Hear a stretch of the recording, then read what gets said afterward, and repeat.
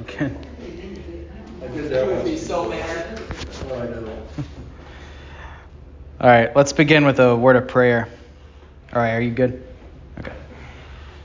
O Lord, my Creator, Redeemer, and Comforter, as we come to you in spirit and in truth, we humbly pray that you would open our hearts to the preaching of your word so that we may repent of our sins, believe in Jesus Christ as our only Savior, and grow in grace and holiness. Hear us for the sake of his name. Amen. Amen. All right, so it's been almost a month, actually, since we have gathered here for this. We had the movie a couple weeks ago, and then 2 weeks off while I was traveling.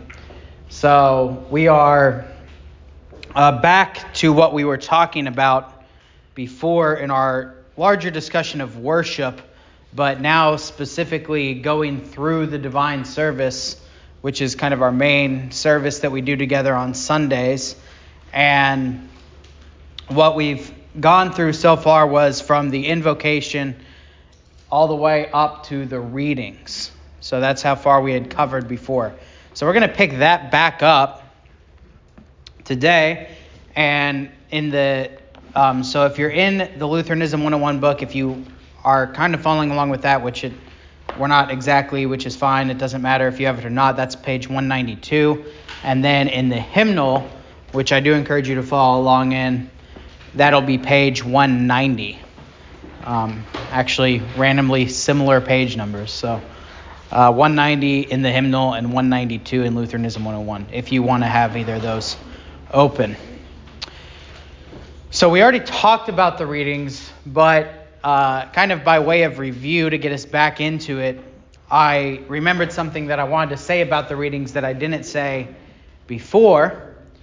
And in it, trying to be very practical when we're going through the divine service about what's happening when and why the pastor's doing what the pastor's doing and the people are doing what the people are doing, and so on and so forth. I wanted to bring up something about the readings, and that is where they're done.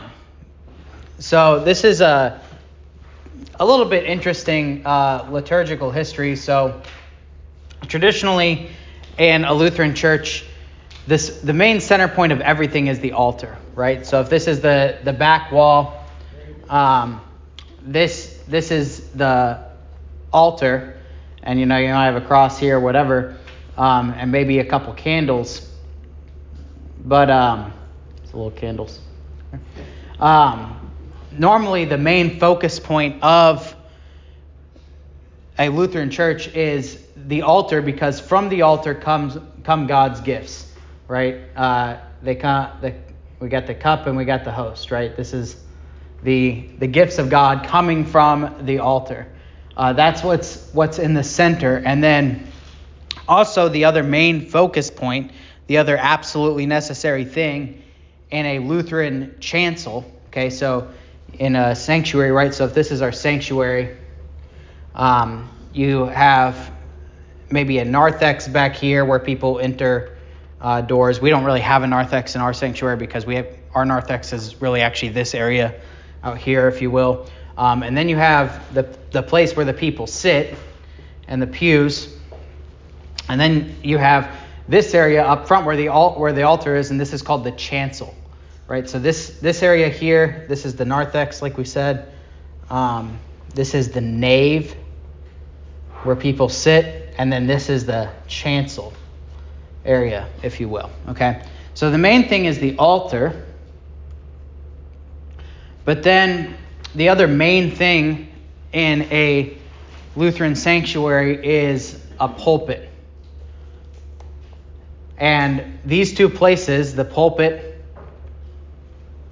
and the altar, those are the places where God's gifts come from. Now, you might have other things, right? You might have, as we have, maybe a credence table over here. You might have some seats, right? As we have, and maybe a flower stand, right? Something like that. You might have other things to beautify the chancel, but the two focal points, the two main things, are the altar and the pulpit, okay? And that's, if you think about the phrase we often use to talk about the gifts of God and the kind of ministry that Lutherans do, what's the phrase? Word and sacrament ministry, right? So what is this? Word and sacrament. The other thing every Lutheran church is going to have is some sort of baptismal font, right? So ours is here, some people's is back here, some people's is over here. It kind of depends. That's something that's varied in a lot of Lutheran churches. But you're going to have prominently in the sanctuary, this whole thing's the sanctuary, you're going to have word and sacrament as the focus points. Okay? Now, a couple things I want to say about that is, let's start with our topic at hand, and that's the readings. Where are the readings done? Now, traditionally, Lutheran churches actually never had what are called lecterns. So, if you remember this piece of this podium here, used to be in the sanctuary and used to be down here.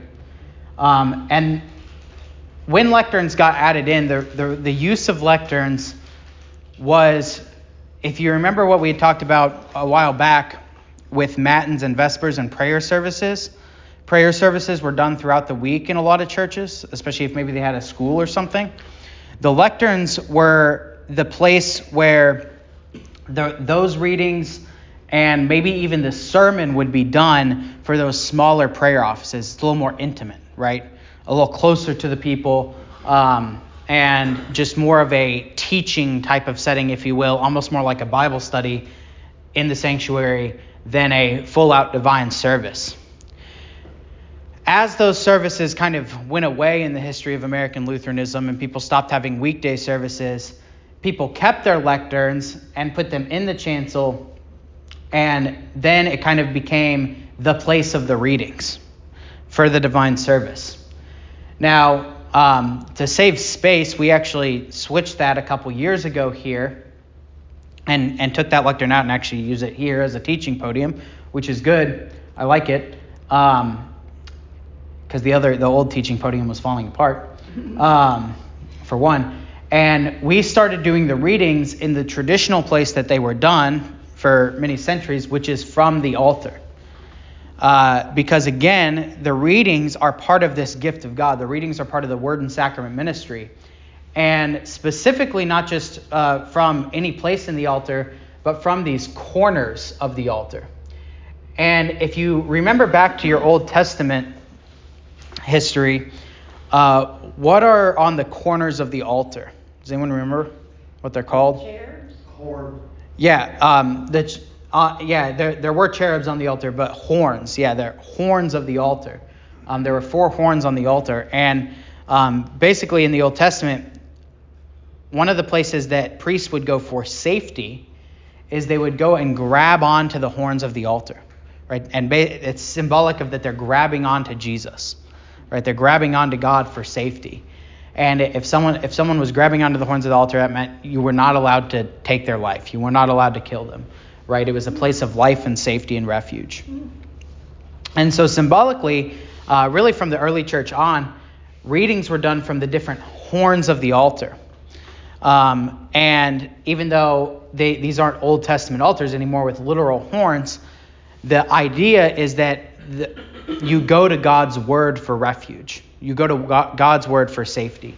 And so when we read God's word from the horns, or from the corners of the altar, it's symbolic that God's word is the place where you have safety in life. Okay? Now, what the early church and medieval church did is they assigned the different horns different names, if you will. And this is kind of like stage right and stage left, if you've ever been in plays or musicals, right? So it's basically just a way to describe which side of the altar you're on. And then also whenever pastors discuss how to plan a service, we'll say you go to this or that side of the chancel. So looking at it from this view that we are here, this from facing the altar, the right side, but if you're facing from the altar, the left side, is the epistle horn of the altar. And then if you're facing from the altar, facing the congregation, the right side is the gospel horn.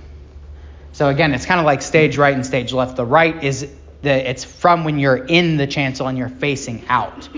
You're kind of right and left. Now, as we talked about last week, it's not last week, last time we were doing this, the gospel, remember, gets kind of a special privilege among the readings. The service is based around the gospel reading. The epistle and the Old Testament readings are chosen based on what the gospel reading is. We stand for the gospel. We don't stand for the epistle, right? So in this way, the epistle reading, Old Testament, and Psalm and everything are done from the epistle side, and the gospel is done from the gospel side, unless we have a gospel procession, which is on special feast days to elevate the gospel even more. But if you think about that, it kind of makes sense because the liturgically, and then if you kind of think about it just in the Bible and general theme of human living, I guess, is that the right side of something is always the kind of elevated side, right? So most people are right-handed. God, when he sorts the sheep and the goats, right, he puts the sheep on his right and the goats on his left. And the idea of being at someone's right hand, right, God's mighty right arm, the Bible sometimes uses this language, is that the right is always kind of the dominant side, or the special side. And so that's why the right side is the gospel side, if you will. Why did you say it's closest to the pulpit? Yeah, and traditionally the pulpit is on the gospel side as well, which actually, by the way, this is an interesting fact, is that most LCMS churches throughout history, for whatever reason, have switched that around. So most LCMS churches you go to now, like I'd say probably 80%, 75% maybe, have the pulpit on the epistle side. But traditionally, it was always on the gospel side. And I was kind of shocked, honestly, when I got here and the pulpit was on the gospel side. I mean, it's not like the most uncommon thing. It is still relatively common. Like I said, probably 75-25. But I was surprised and happy that it was on the right side. Right meaning two things there. It's probably one of those anti-opera things where, it's not... Yeah, of course. And these are, adiaphora, meaning not commanded or forbidden in the Scripture. And of course, none of these things are commanded or forbidden in Scripture, but they are developed through church history as a way of teaching. And you will notice too, like, there is scriptural precedent for it. So the idea of an altar having horns is a biblical idea, right? And if you go and you read in Exodus and Leviticus about the setting up of the tabernacle, or in 1st and 2nd Samuel about the setting up of the temple, God does care about the details, right? So sometimes people say this, that why do you care about all these little liturgical details? Which on one hand, I totally understand. On the other hand, the Bible spends a lot of time talking about liturgical details in the Old Testament, right? We have more freedom in the New Testament, but that doesn't mean that the details don't matter. Yeah. I had a comment about Luther. It seems like I've always heard that he was in the middle of the nave area up on the wall, where because there was no sound systems or anything. He was closer to the people. So if you go to Gothic, right. So if you go to Gothic churches, more medieval style churches, one of the things, so the early church worshipped in much smaller spaces, but when churches got bigger, and we still have it to some degree today, even in our church, the pulpit would be elevated for the sake of projection. And so you can go to older churches or bigger churches, and you can see these pulpits that you have to go up a staircase to get to. Yeah. You've probably all seen this, yeah. So the church I did my field work in had a pulpit like that. Since the advent of more modern technology with microphones, that became a little less needed. And so now our pulpit is elevated. right? So it's up on the chancel steps, and it has a platform above that as well. And also the back of behind the altar, they had this huge wooden structure that would bounce the sound back to the audience. Right. Yeah, so they did design things acoustically, right? Where more modern churches aren't as much because speakers. So. Pastor, in your diagram of the altar, Yes. does where the book stand or where you put the Bible or your... Right. You move that sometimes. Yeah, so it's called a missal stand because traditionally that book is called a missal. And so I move it during communion. Is there significance or is it just... There's not really significance. So when I move it, it's so that whenever I take the burson veil down from the chalice and put that to the side, I put that over to the right, and then I move that. It just feels natural, honestly. But it doesn't. I thought that was really some significance. Yeah. Because when you do it, you kind of do it with a flourish. And I don't mean that. Oh. I know I don't mean a big theatrical thing, but it's more than just... Yeah. I mean, it's like there is a significance or... Yeah, I would file it under local custom. To me, it makes sense to set it up that way. And I'm trying to do it reverently. When you do it, yes. But there's no historical significance. But these things are local custom. One of those things, it just makes it that much more special, reverent, whatever the word is. Yeah. Yeah, reverence covers a multitude of liturgical errors. So, what else was I going to say about this? Oh, yeah. So, as back to the right and left thing and the gospel and epistle side, one of the things you'll notice in the service, if you pay attention, is I don't always do this perfectly, but I do try. That generally I try and move. I was taught this in liturgics, and I don't do it perfectly, but you're generally supposed to pass to the right of things, and then turn to your right. And there's a pattern here. So again, just trying to make things. Again, this gets really detailed, but again, the idea is that we're doing everything that we are as reverently as possible. And if you have this idea of right over left liturgically, then we're going to apply that a lot of places.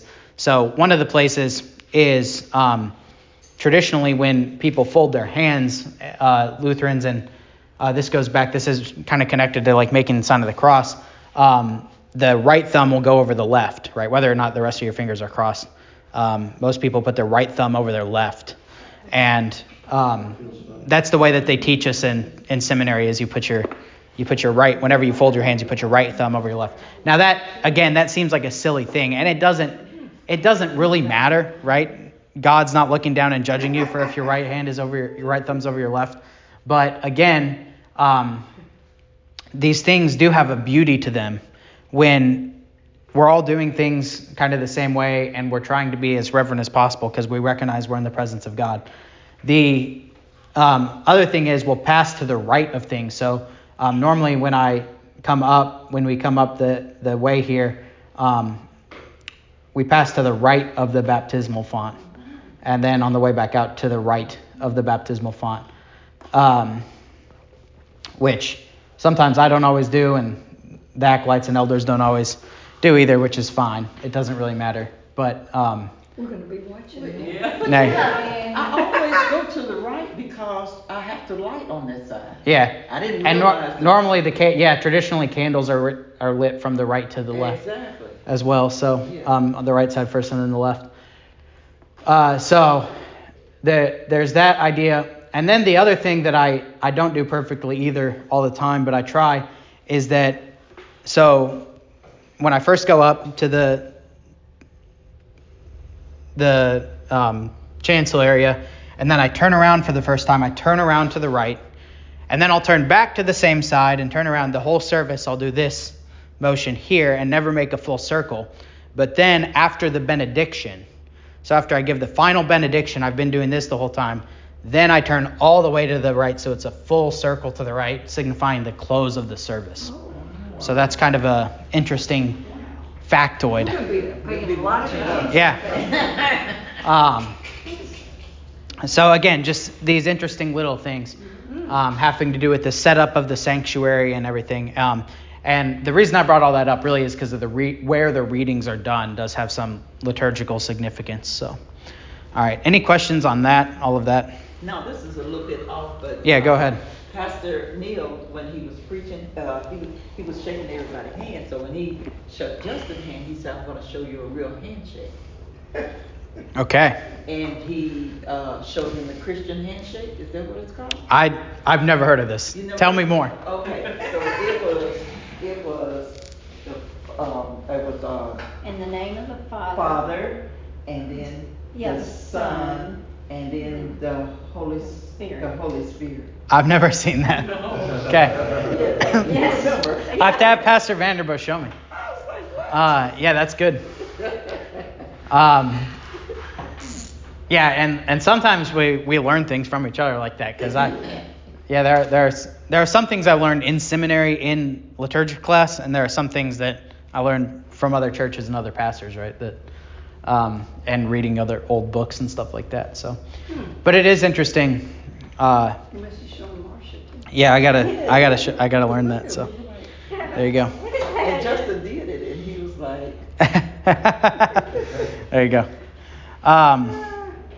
All right, so let's move on then from the readings to the creed. So, as you know, there are a couple different creeds that we use in church. One is so we'll start from the simplest to the most complicated. The first is the Apostles' Creed, the second's the Nicene, and the third's the Athanasian. The Athanasian, being the longest and most complex, we only use once a year on, does anyone know, Trinity Sunday. And it's a great creed, but it's really long. It would be cumbersome to use every week, right? But it does very clearly confess the Trinity and the two persons in Christ. The Nicene Creed is the one that we use during divine service. And if you look at the difference between the Nicene and the Apostles, one of the things you'll notice is that the Nicene Creed has a lot more information about the relationship of Jesus' divinity and his humanity, and the fact that Jesus is truly divine, right? So in one Lord, this is the Nicene, in one Lord Jesus Christ, the only begotten Son of the Father, begotten of his Father before all worlds, God of God, light of light, very God of very God, begotten, not made, being of one substance with the Father, by whom all things were made, right? None of that is in the Apostles' Creed.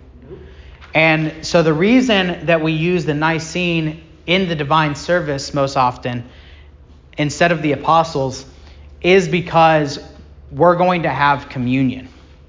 And one of the things we're confessing when we have communion is that Jesus is true God, begotten of the Father, not made, one substance with the Father, true God and true man. And so to include that theology in our confession before we go and before we have communion, before we have the Lord's Supper, makes sense, right? And so that's why we use the little bit more expanded one. Now, the Apostles' Creed is still important. The Apostles' Creed is really the absolute basics of the Christian faith, right? Father, Son, Holy Spirit, creation, redemption, sanctification. And that is the creed that is taught in Luther's Small Catechism. That's the creed that's read at baptisms or recited at baptisms. And that's the creed that we use for devotional purposes most often, right? So in at-home prayer, we have the Apostles' Creed, where in the divine service we have the Nicene Creed. Yeah. Gerhard sent me where is the Apostles' Creed found in the Bible and each statement. Oh, yeah. So I sent that to you. Oh, cool. Yeah, that's nice. Yeah, you can find these charts. I've seen these before. Sometimes I've been to Lutheran churches where in the bulletin they'll have that printed where next to each line of the creed they'll have a Bible reference, right? For where every one of these statements of belief comes from in the Bible. So that's good. Maybe we'll do that sometime. So what else was I going to say about the creeds? So that's why we use what creeds where. The other thing about the creeds liturgically that is happening is, remember something that we've talked about many times now with this idea of Gottesdienst, God's service, that the divine service, I have divine service here, is the divine serving us and then us serving God, right? Us serving God. That there's a back and forth action in the divine service that God is coming to us with his gifts and we're coming back to him with our prayers and praise. Well, this is what's going on with the creed is we just received God's word, right, in the readings, and now we're confessing back to God what he has said to us about himself, right? So there's a very natural back and forth there, right? We're confessing what he has said to us, right? Marcia? Which creed was that when Martin Luther went before the highest of the highest, whatever, that prime that he used? I remember just the film, the movie that we went to see, and he comes in front of all these, whatever they are, and he first introduces. Do you remember? Yeah, so what he basically just gave a speech where he said, this is my confession. I'm not going to recant of the things I've taught. I can do no other. Here I stand. That wasn't really a creed per se that he used. Later on, when when controversy continued and the Lutherans came to defend their theology, they read what's called the Augsburg Confession, which is in the Book of Concord. That might be what you're thinking of as well. Yeah, they read which is the confession given at Augsburg, which is in our confessional documents. So that's more like a creed, because the creeds are also in our Book of Concord or our confessional documents. Yep. All right. The other thing I wanted to point out about the creed is that sometimes people will bow or genuflect, that is to kneel, at certain parts in the Nicene Creed during the divine service. And sometimes I remember to do this and sometimes I don't. Again, I'm not perfect, but I'm just going to use a pencil here instead of marking this here. So the traditional place to bow during the Nicene Creed, if you're looking on page 191 of your hymnal, is and was incarnate by the Holy Spirit of the Virgin Mary, and then rising from that bowing or genuflecting at and was crucified. So bowing at as and was incarnate by the Holy Spirit of the Virgin Mary and was made man, and then rising at and was crucified. Now, the reason that is a liturgical practice, or the significance of that, is that that's distinguishing between two things that we sometimes talk about when we talk about Christology, or the study of Christ, and that is his state of humiliation and his state of exaltation. So one of the things that we talk about when we talk about Jesus is that when he came to earth and he was incarnate and born of the Virgin Mary, when he was born in a feeding trough as a little crying infant, that he was in a state of humiliation, that he was humble. And you can look at Philippians 2 for this, that he did not count it. I'll just read it for you, actually.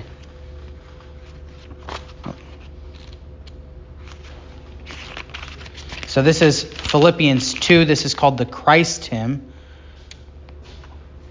This is starting at verse 5. Your attitude should be the same of that of Christ Jesus, who being in the very nature of God did not count it equality with God something to be grasped, even though he was equal with God, right?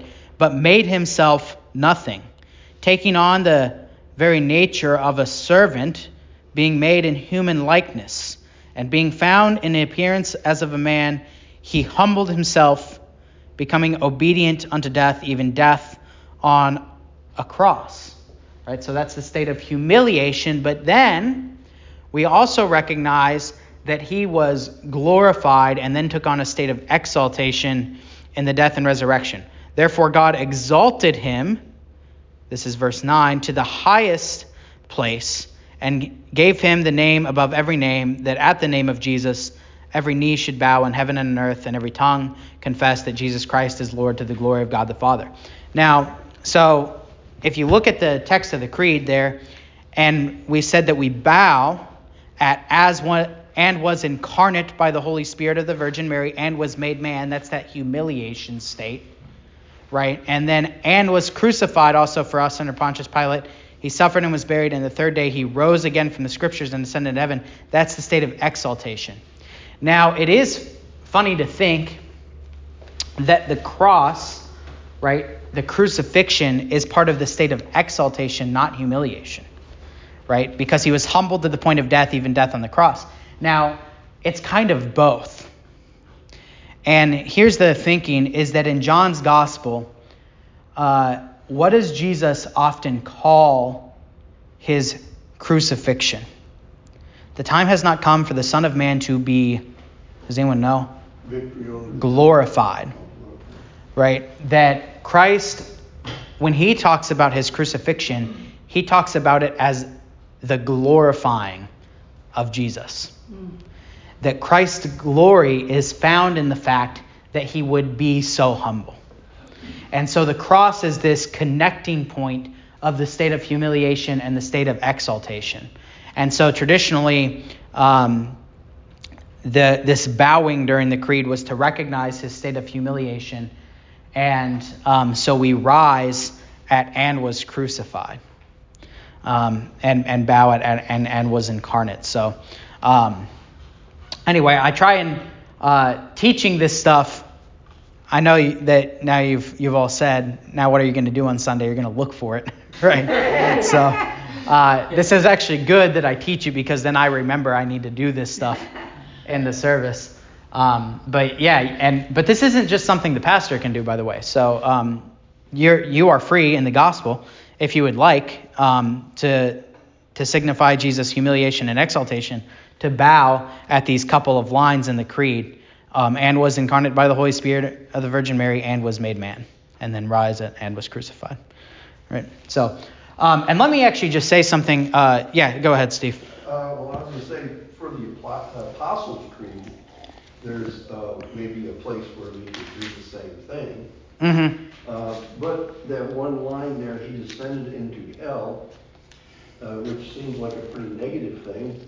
But that's when he shows victory over the devil, right? So right, really, exactly. Yeah. It's a point up. Yeah, no, that's a good point. One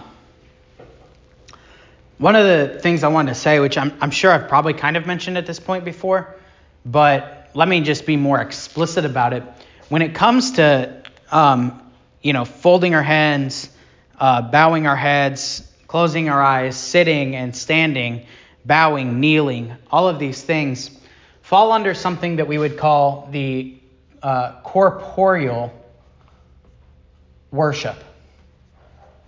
And that's just a fancy way to say that our worship is bodily. That we use our bodies in worship. And the reason that we think about maybe we should bow here, maybe we should fold our hands here, maybe we should put our right hand over our left, or right thumb over our left thumb if we're going to fold our hands. Maybe we should close our eyes. Maybe we should stand. Maybe we should sit. All of these things, like Steve said, they're adiaphora. Nothing is commanded or forbidden in the scripture about them. But the reason that we do them is because it's engaging our body in worship, right? And whenever you do anything, really, that you want to get a lot out of, it's important to do it in a way that engages every aspect of your life, right? So say I want to study something. Am I going to be more focused if I go to my office and I put on work clothes and maybe I put on white noise or something in the background to cut out other extra noises, and I make sure that I get a good night's sleep the night before, and I open my books and I begin to study, and I turn off my phone and I lock the door. Am I going to get more out of that kind of studying, or if I just roll out of bed, keep my sweatpants on, and go and try and casually read in the living room while the kids are running around, right? Which am I going to get more out of? The first one, right? And that's because I'm doing things to deliberately put myself in the position where I can get the most out of what I'm doing, right? The same is true with worship, right? And we know this because we teach little kids this, right? When we teach little kids how to pray, how do we teach them to pray? Bow your heads, close your eyes, fold your hands. Why do we teach them to fold their hands? So they don't punch their brother and sister, right? Why do we teach them to bow their heads? Out of reverence, because they're praying to God the Father. Why do we teach them to close their eyes? So they're not distracted by the things around them, right? So as adults, we shouldn't be above that. And when we engage our bodies in worship, that's what we're doing, right? We're signifying things to ourselves about what we're doing and why we're here and what the importance of it is, right? That's why we do corporeal worship. That's why we sit and stand and stuff. And again, of course, all this is optional, right? If there's someone who's older and has bad knees and doesn't want to stand, you don't have to stand. That's fine. That's absolutely fine. In fact, I don't want you to stand if you are older and have bad knees and it hurt and you can't get up or whatever. I want you to be healthy, and of course. But otherwise, right, there's a reason that we think about things in this way. All right. That's my spiel on bodily worship. I think I forgot to give that one earlier. Okay, so then we did the creeds. Next is the hymn of the day, and sometimes known as the sermon hymn. And Lutheranism 101 correctly tells us here, this is the principal hymn of the divine service. So unlike the other hymns, so the way this works is that in the big pastor book that I use to organize worship, and in Lutheran Service Builder on the computer, there's assigned hymns of the day for each Sunday. So say this, I can't remember what it was this last Sunday. Does anyone remember what the hymn of the day was this last Sunday? I know what it is. What is the world to me? Right, so Trinity 9, the hymn of the day is What is the World to Me, which is a great hymn, by the way, one of my favorites. And no matter what, on Trinity 9 every year, that's the hymn of the day. What is the world to me? The other hymns the pastor picks, right? So, or the person organizing the worship, whoever that is, normally the pastor. So, opening hymn, communion hymns, closing hymn, those are all picked every year. They change. But the hymn of the day is assigned along with the readings. And it's normally very much connected to the readings. Now, again, of course, if you look at the dating of hymns, you know this has been developed over time, because What is the World to Me was written, I think, like in the 1600s. So obviously before 1600, Trinity 9, people use different hymns, of course. But again, this is kind of that snowball of liturgical tradition that we talked about, that over time people add to the traditions of the church. And the idea of having an assigned hymn of the day is one of these traditions that stuck. And I think it's very good because then, you know what happens over a number of years is you have about 52 hymns that you know really well that are really good hymns, right? Because you at least sing them that one time, that Sunday, that year. So, and hope. It's also, it seems good to me that we know that other, like Lutherans, are doing the same thing. Right. Yeah, at the majority of LCMS churches that are using the one-year lectionary across America are singing that same song that at that time on Sunday. Yeah, that's a really nice thing as well. So that's the hymn of the day. And the next thing, that's all I really have to say about the hymn of the day. Any questions on the hymn of the day? In that picture, I think you left out the communion rail. I did leave out the communion rail. You're correct. We have a communion rail now. There we go. We need to move the baptismal font.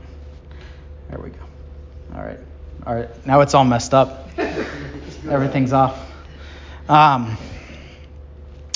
right. The next thing is the sermon, and the sermon is very simple in one way.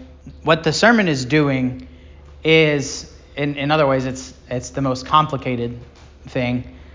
But what the sermon is doing is it's simply applying the readings that you just heard to your life, right? It's the pastor who's been called to this word and sacrament ministry to preach that word into your life. And it's complicated in that that's not an easy task, right? But we did. I don't need to go too much into it because if you remember, I did go through a whole thing on the sermon a while back in Lutheranism 101, so you can find that podcast. But there's one main rule in Lutheran preaching, and that is if you read all the old Lutheran homileticians, you read Luther, you read Walther, they all say basically the main rule is this: preach the text. Right? You take the text that you're preaching on, and you apply that text. You use that text, and you apply it to the hearers. And I had a professor at seminary who I remember I'd finished my first homiletics class, my first preaching class, and so in seminary you can't give a public sermon until you pass your first preaching class. And I had passed it, and I was like, yeah, I'm going to be preaching this Wednesday at this Lent midweek service for the first time. And he said his one piece of advice was, forget everything you just learned in that class and say something, right? Because this is the temptation, is that especially as a new preacher, you want to say everything, and you want to say every theological thought you've ever had in your life and show how smart you are.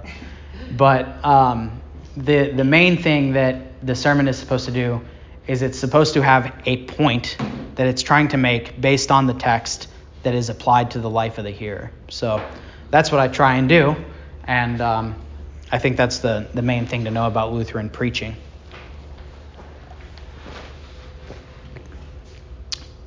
I did want to say one other thing about the sermon, and there is an option.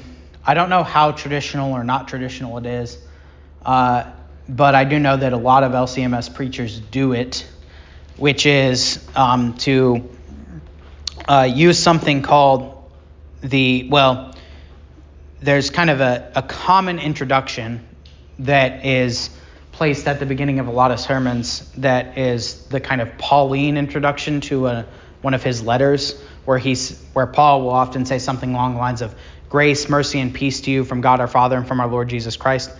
A lot of preachers begin their sermons that way. I don't, and I'll tell you why in a second. And then also what's called the votum at the end of the sermon, which is from Philippians, may the peace of God, which surpasses all understanding, guard your hearts and minds in Christ Jesus, so on and so forth. And that's kind of or what a lot of people use as the introduction and outro or conclusion to their sermon. And I personally don't use those. I don't know if I have a good reason. So maybe this is disappointing. Maybe you really like that. But my reason for not including the kind of Pauline introduction, grace, mercy, and peace to you, is not because I don't want grace, mercy, and peace to be to you. But normally I'm trying to set whatever the tone of the sermon is going to be in the introduction.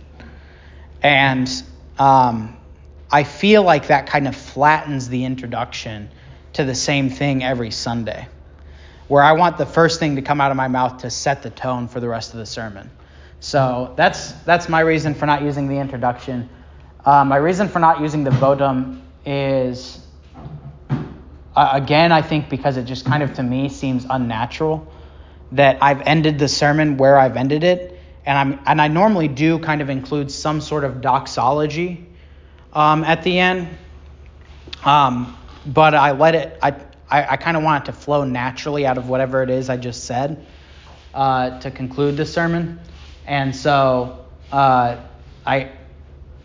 tend to say something along the lines of like, to him be all the honor and glory now and forever. A little simpler, but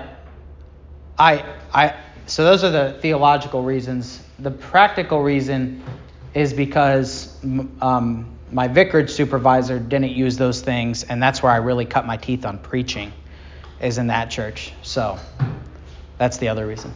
But I know that people have asked me before, why don't you do this? Other preachers do this. So I thought I'd include that as well.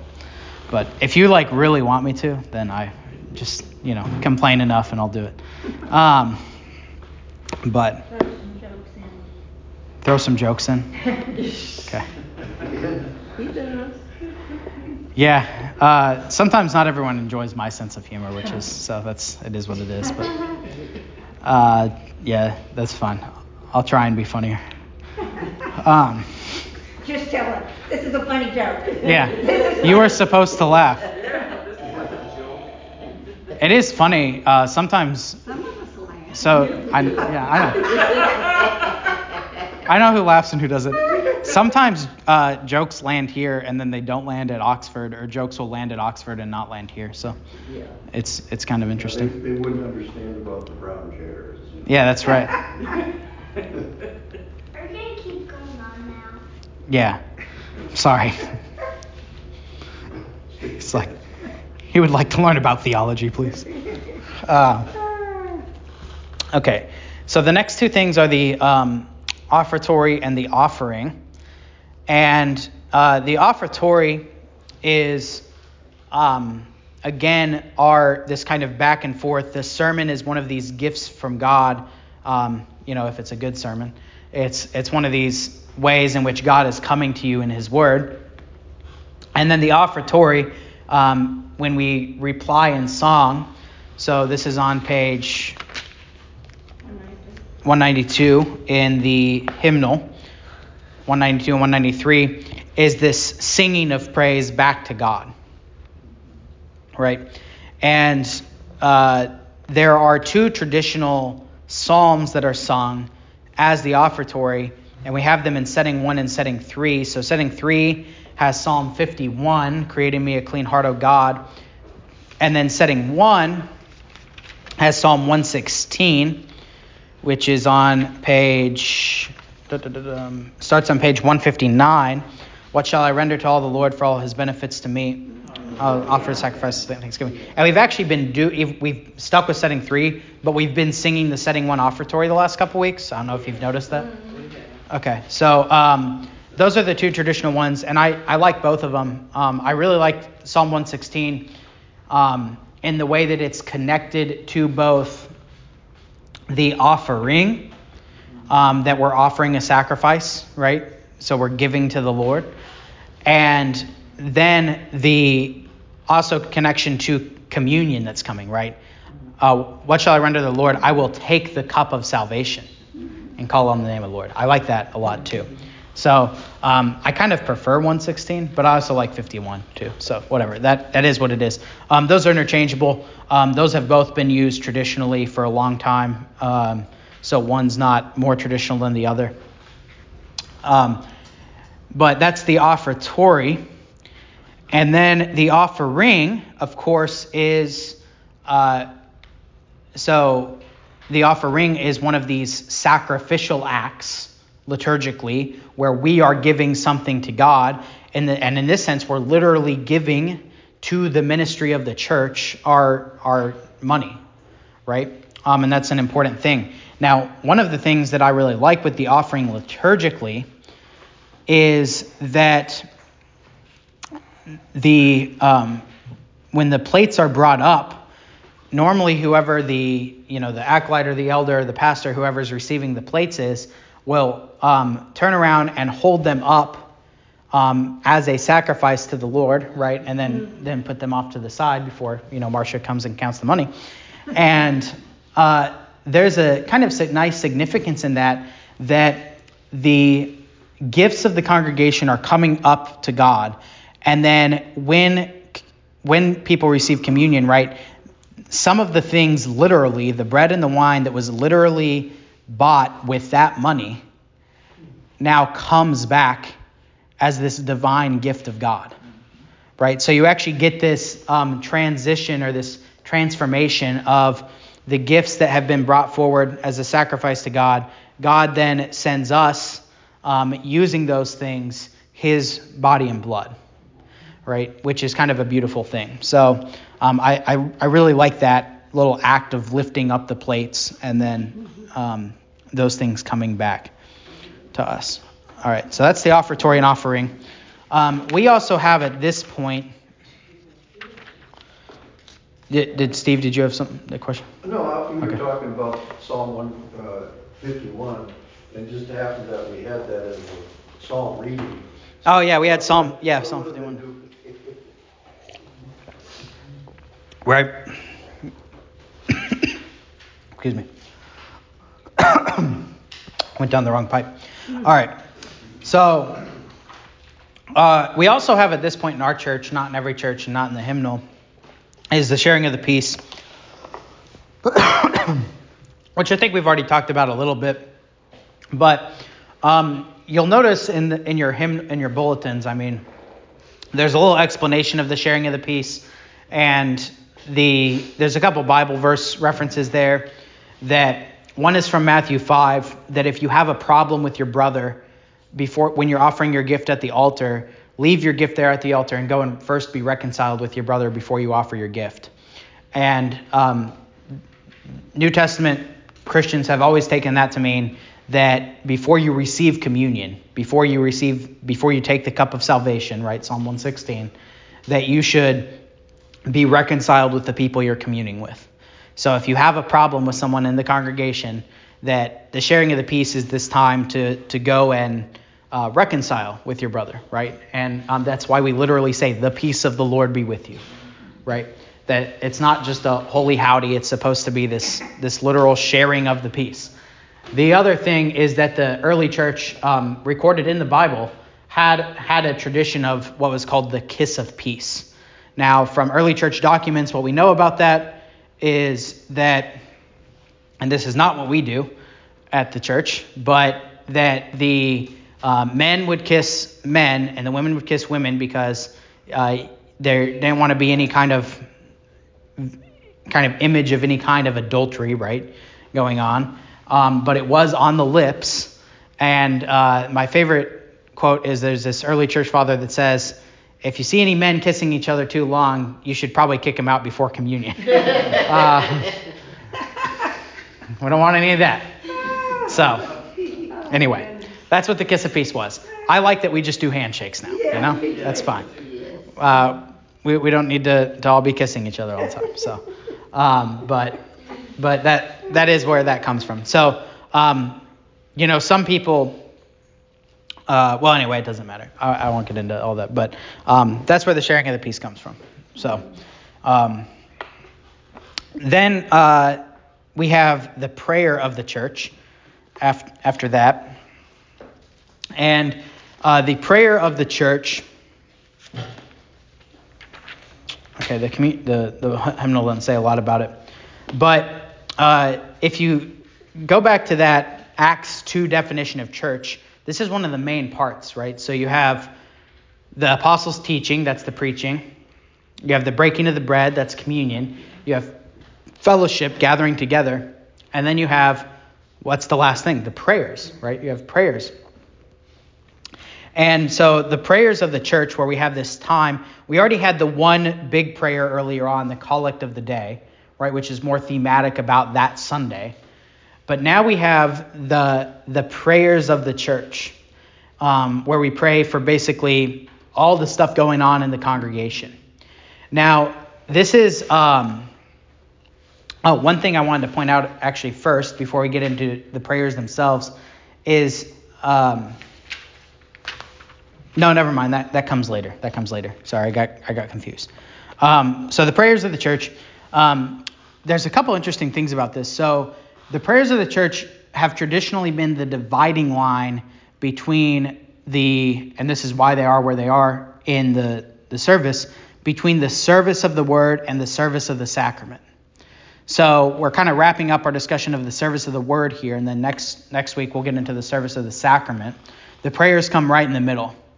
And in the early church, what they would do is, in their practice of closed communion, instead of having everyone stick around during communion if they weren't going to commune, is that if there were catechumens there, if there were people there that were in confirmation class to be able to receive communion, but they weren't communing yet, they would leave after the prayers and go do their catechism class while the rest of the church had communion. Okay, so this is that was kind of the traditional way of doing closed communion. So sometimes people think today that closed communion is rude to people, but it's really a lot less rude than it used to be, because we used to just kick people out. So for whatever that's worth, we don't ask people to leave the church anymore. So catechism lessons are about an hour. So you're saying we got an hour long of communion? Well, maybe they would keep. I'm not sure exactly how it worked. They might have kind of started, and then church might be getting out at some point while they're still doing class. I'm not sure, but that's just how they did it. So the other interesting thing about that is that this was also and I know of 2 churches in the LCMS that still do this, that I've attended. The prayers of the church, or right before the prayers of the church, was also the traditional time for announcements. Yeah. So, did you grow up with that? No, or have you seen that? Holy Cross did it. Where during the middle of the sermon, they would have people come up and make the announcements and stuff. Yeah, so sometimes it'd be like right at the end of the sermon before the prayers of the church or something like that. But the idea was that part of the announcements you might be making is for people who need our prayers, right? So you might announce, hey, this person's in the hospital, this person died, whatever, and then we're going to go pray for these people, right? So that's just an interesting factoid. I don't think it matters when you do the announcements, but that's an interesting factoid that the traditional time for announcements was at the prayers of the church. The other thing to say about the prayers of the church is that traditionally they were an ordinary, not a proper. That is, that they would stay the same every week and not change week to week. And this is something that the LCMS is kind of divided on in this way, is that some churches use the same prayers of the church every week, and then some churches change them week to week. We kind of do something in the middle. I kind of alternate, so I'll use the same prayers for like a couple months, and then we'll change. Or sometimes I'll change them week to week. Kind of just depends on how I'm feeling. It all started out with preachers. You pray for the preachers first, and then the government, and that. Yeah. So there's kind of a list of things that you pray for. So it's in the unfortunately there's not one in the hymnal, but in the altar book there's a couple different options if you want to just use a general set of prayers every week, that's the same prayers. Then the Office of Worship at the International Center of the LCMS, they also publish weekly ones as well, if you want to use those. Or the pastor can write them himself, which I basically never do, because I figure that the ones that have been around forever are probably better than the ones I would write. So, but that is kind of interesting that sometimes, that they used to be basically an ordinary. They were, no matter where you went, it's kind of the same set of prayers, and then now they're more of a proper where they tend to change more week to week. But anyway, that just is what it is. I don't think it matters much. So I like my favorite ones that we do is we use the litany during Lent, which I think is really nice. The litany was written by St. John Chrysostom, who's an early church father.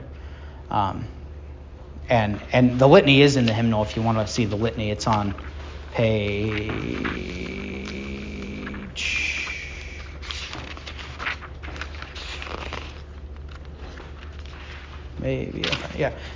287. So that's the prayers we use during Lent, is the litany. You'll recognize it when you see it. Page 288.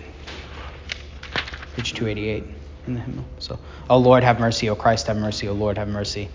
God the Father in heaven, have mercy. God the Son, Redeemer of the world. From all sin, from all error, from all evil. That one. So I really like that one. All right, that's the prayers of the church. Any final questions, comments on any of that? I have something to say about offering. When I'm not glad and I do offering plates, you see that I don't lift the offering plates up at the end. I'm thinking about doing that. Yeah, you should do that. That's the right thing to do. I am thinking about it. Okay. All right, any other questions or comments? The litany, the morning and evening prayers there sound a lot like Luther's prayers. Oh. Oh, that's not the litany? Yeah, you're on the other page, responsive prayer 2. Yeah, I misspoke. It's page 288 is what I meant. But yeah. Sorry. No, you're good. All right. All right, let's, speaking of prayers, let's close with a word of prayer. Heavenly Father, we thank and praise you for this time together. We thank you that you have preserved the divine service throughout history, that we may come to you on Sundays and worship in spirit and in truth, and receive your gifts and respond in prayer and praise. And we pray that you would continue to preserve these gifts among us, that we may grow closer to you and in the knowledge of your Son, Jesus Christ. Through the same Jesus Christ, we pray, who lives and reigns with you in the Holy Spirit, one God, now and forever. Amen.